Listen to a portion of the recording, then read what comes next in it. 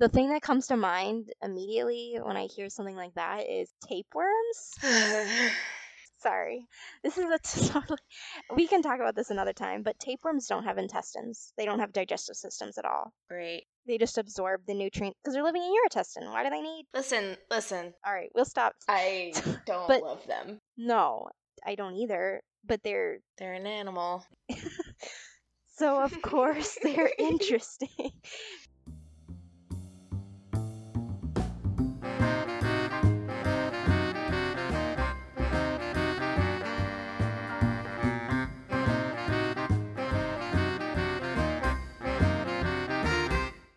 Okay, how do I usually start us off? Welcome to Fauna Facts. Oh, yeah. Welcome to Bonafacts. I'm Grace, And I'm Mads. and this is a podcast about animal facts that hopefully you didn't know. Hopefully it's funny, and I haven't introduced this in a while, so hopefully I did a good enough job. But today, after a long break, I did not want to do something gross, but then... But then you did. Yeah, it's like actually an animal that when you say the animal's name, it gives people, they always react like, ugh, gross. So today I want to talk about hagfish. Do you know what those are? I don't know. It's not a blobfish, right? No. Oh, no, they're not blobfish. And poor blobfish, they don't look that bad when they're under high pressure. I know. It's only when you bring them to the surface that they look like freaks. I know. Fun mini animal fact. Yes. Stop being mean to blobfish. I mean, they don't care, but anyway, okay. They probably care about being exploded to the surface.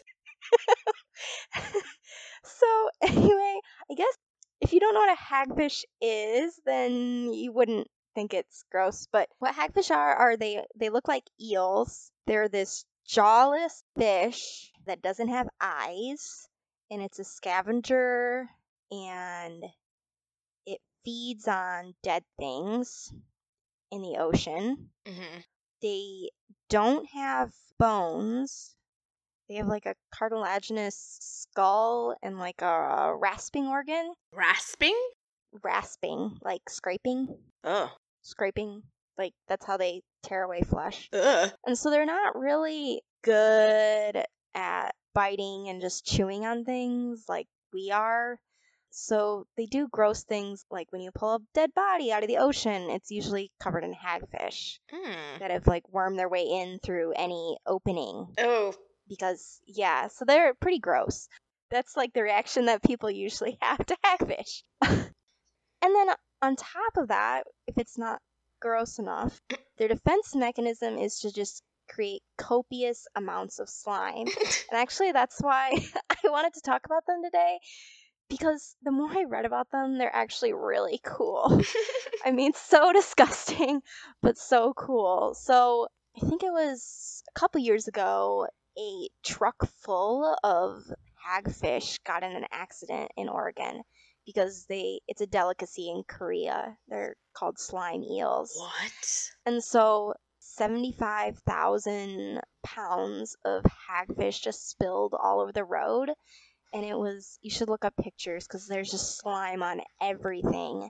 Because less than a teaspoon of slime that they release can expand 10,000 times in size. What? Yeah. Oh my god, I just Googled it. It's amazing. It looks like a god sneezed on the road. Oh my gosh, this is very gross. It's so... the picture's worth 1,000 words. I can't really explain. Oh, it's so bad. You know, I think my friend Alex, shout out Alex, sent this to me like months ago, and I totally forgot about it. Slash was probably studying for the bar. This photo. Yeah. These photos. I mean, this part definitely is in your realm of pop culture, but scientists are interested in this because it's a really weird substance that it expands so much and that it's not sticky. It's actually one of the softest substances. So it's more than 10,000 times softer than Jell-O. Softer? Yeah. apparently when you stick your hand in it, it feels like spider webs, and it Blech. doesn't feel sticky until you try to pull your hand out. Mm. Yeah. Okay, sorry. It's okay. It's okay. It's okay. I'm all right. I'm all I'll right. let you process that a little bit. All right. It's processed. It's processed. But scientists want to know how this happens because they think they might be winding, like there's these little threads of protein that they just wind really, really tight in the cells in their slime glands. And the military is really interested in it too, because if you could just throw a bomb of this stuff, then it would like incapacitate people. Oh my gosh. Yeah. Well, it's stored really tight, and then you throw it, and it's 10,000 times bigger. Really amazing. And just to give you an idea how thin it is, it's 1/100th of the width of a human hair is one strand, but it can stretch 4 to 6 inches. What? Yeah, really weird. And so what they do is they use it to protect themselves. So something comes up and bites them, and then they have this mouth full of goo. And the thing is, it's like, well, it's still getting bitten. Their skin is so loose that it's like I guess if a dog bit someone wearing sweatpants or something, except I guess that's not a good analogy. But it's like their skin is like sweatpants. It's like super loose on their body.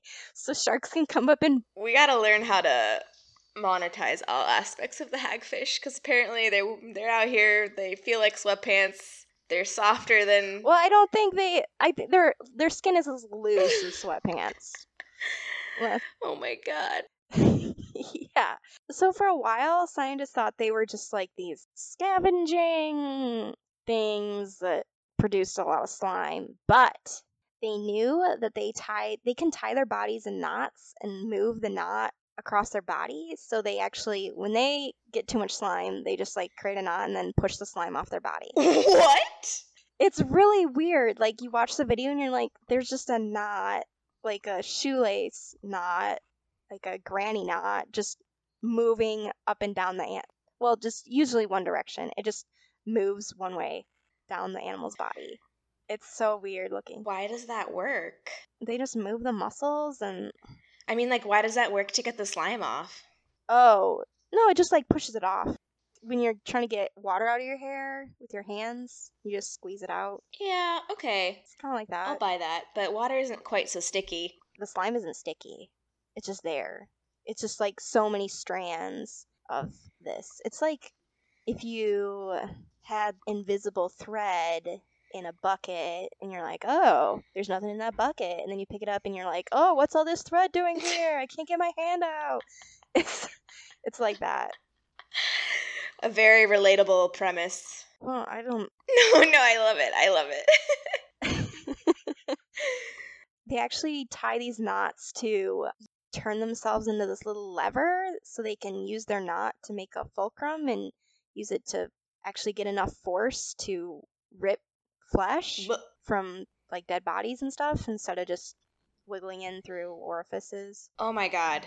And then the coolest thing is they just figured this out a couple years ago is they do hunt actually. They thought they were just these things that ate dead and dying things, but they can hunt, and they've used their knots that they make to leverage them. They go into a hole where a fish is hiding, and they can use their knot to pull the fish out, like create enough force that they can press against the knot and pull the fish out.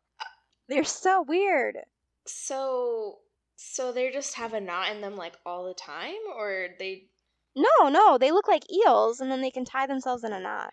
And then they can easily get out of it? Yeah, it's super easy for them to get out of it. But how does... The video is so weird. It makes it look like it's really easy for them to get out of it. I guess I don't understand. How does the knot make enough force? It means they have something to leverage against. I'm trying to think of another analogy. You know, like when you're doing arm wrestling and then it's easier if you have something to push against with the other arm? Yeah. Yeah, it's just like something they can brace against because otherwise they're just a eel and they don't have anything to press against. So it just gives them a leveraging point. Okay. Now that I'm looking at like a diagram, and it's very helpful I understand now what you're trying to say. Yeah, how can I describe it better? Because I'm sure if you're confused, other people will be too. I think what you just said helps. So I was thinking that it was somehow like the act of tying or untying the knot gave the force, but it's actually Oh, no, no, being no. in the knot and then having another part of its body to push against to have the force, right? Right. Yeah, exactly. That makes more sense. I get that. I was just having a hard time visualizing it. Yeah, and what else about them? Okay, so these are weird animals. Like, they're fish, but when you think of a fish, you don't immediately think of something like this. No? They're closely related to lampreys, which is also not the cuddliest fish ever. So they don't have stomachs, and actually they absorb nutrients through their skin better than their intestines. I said they don't have eyes, they don't have taste buds, they don't have scales, they don't have bones. And so, because they're this weird fish, scientists for a long time thought that all vertebrates evolved from something like a lamprey or a hagfish, something that they thought was like simple in quotes. But actually, this year they came out with a paper on this. They found a fossilized hagfish, Wow. which is a really big deal because they could identify it. They found it was surrounded by fossilized slime. And they could find the slime glands, and then it had a lot of characteristics of a hagfish that we see today. And I read the paper. Well, I didn't read the paper. I tried to read the paper and I didn't quite understand it. So I had to go to some people who summarized it very nicely. But the characteristics it has make it seem that actually these guys aren't the ancestors to all vertebrates. They evolved from something. They could have possibly lost bones, lost eyes, lost complex eyes, lost their taste buds, lost their stomachs and their scales to become these specialized scavengers. Huh. Yeah.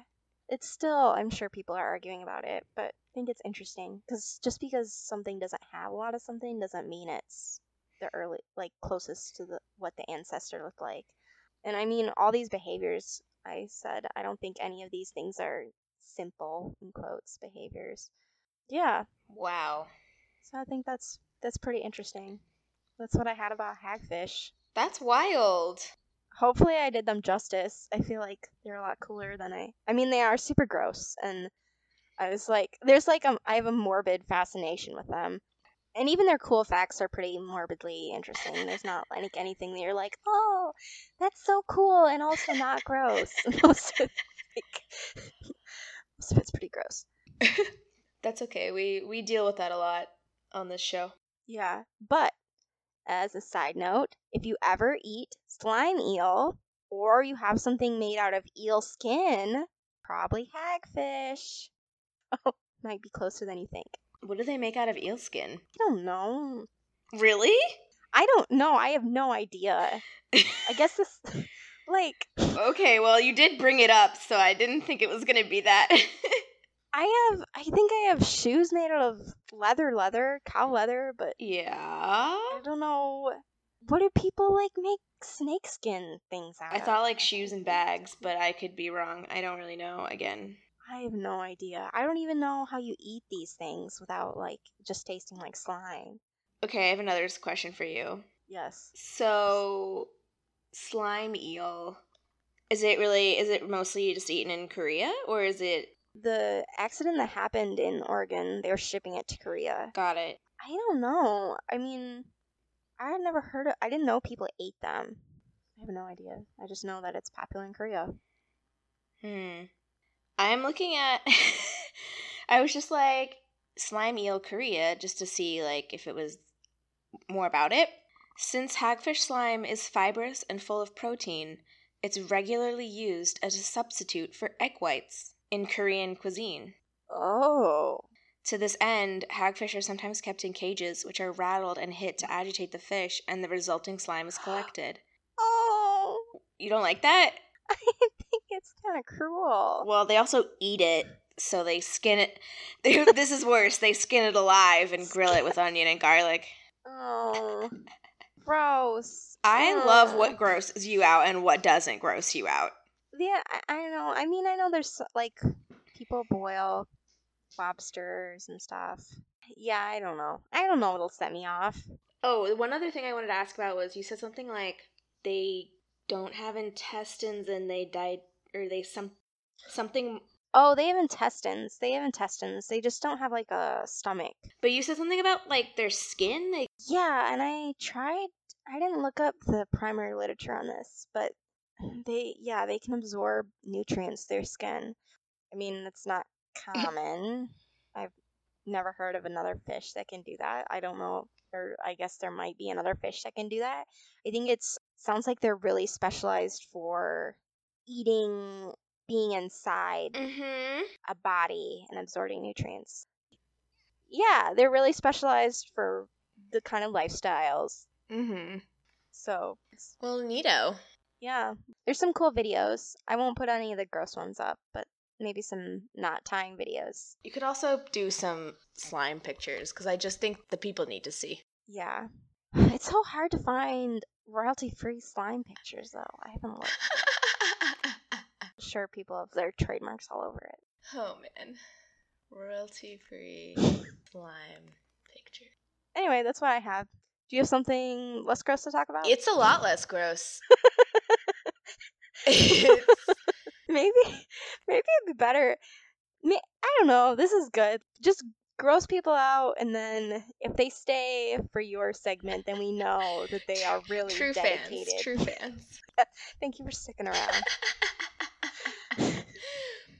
Okay. Well, the story that I was going to tell, actually, it's pretty cute. Oh, okay.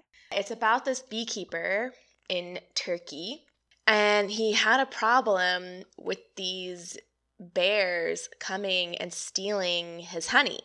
And so he was trying all these different things. So he said, also his name is Ibrahim Sedef. I don't know how to say that, but Sedef. He said, 5 bears visit me regularly in certain periods. They first come after the winter sleep around March 15th. Then they go for copulating and come back in November before the next winter sleep. He said over 3 years he estimated that he lost about $10,000. Jeez. He did so many things to try and deter them. And to protect the hives, he tried to secure them by putting them in metal cages. He also tried leaving food like bread and fruit and other kinds of honey to prevent the bears from going directly to the hives. That didn't work. Now, that sounds like it wouldn't work. It didn't.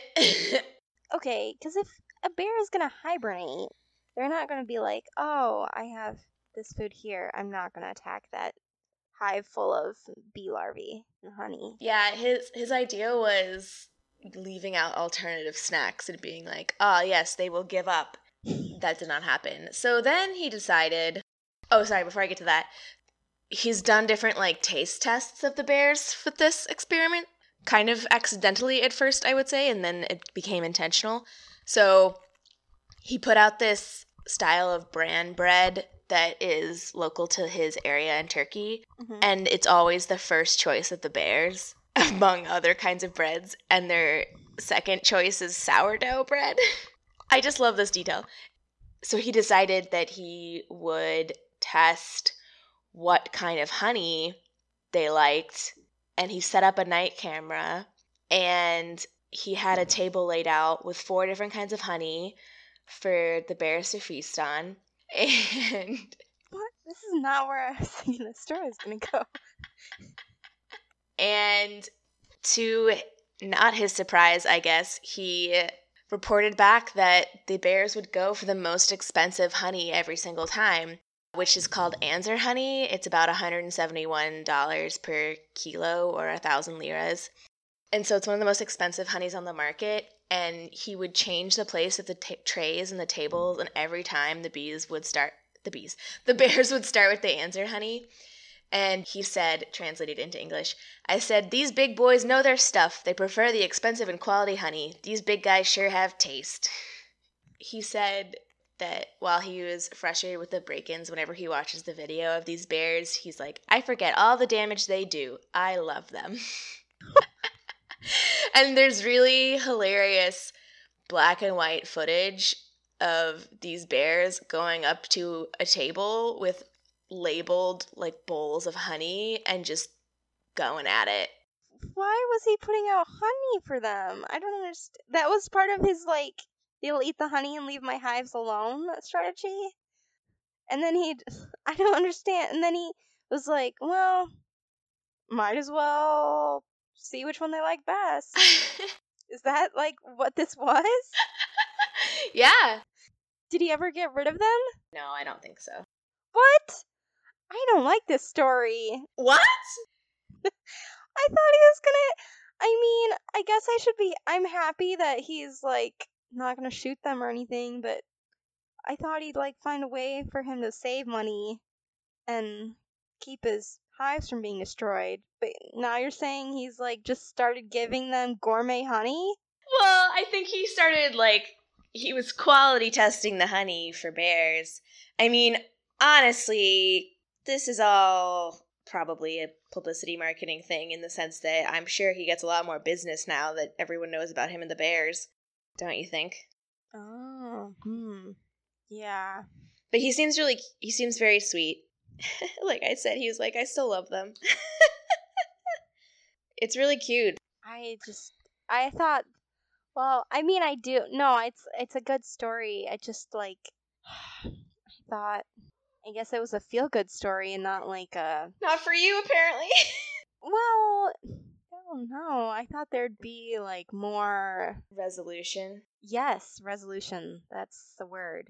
And instead it just kind of, like, petered out before the climax. Wow. What? No, I mean, it does. Like, I thought there was going to be, like, action. And then it was like... Because he didn't stop the bears. It wasn't your telling. It was just this, I guess that's life. I guess that's life. Sometimes you just give the bears more honey, Yeah. Oh, okay. Well, I'm sorry. I didn't know you'd be so disappointed. Well, it just bothers me. I could see that. I mean, it is very cute watching the bears eat honey, but they're still getting his hive. I don't know how I feel about it. Wow. I guess this is good.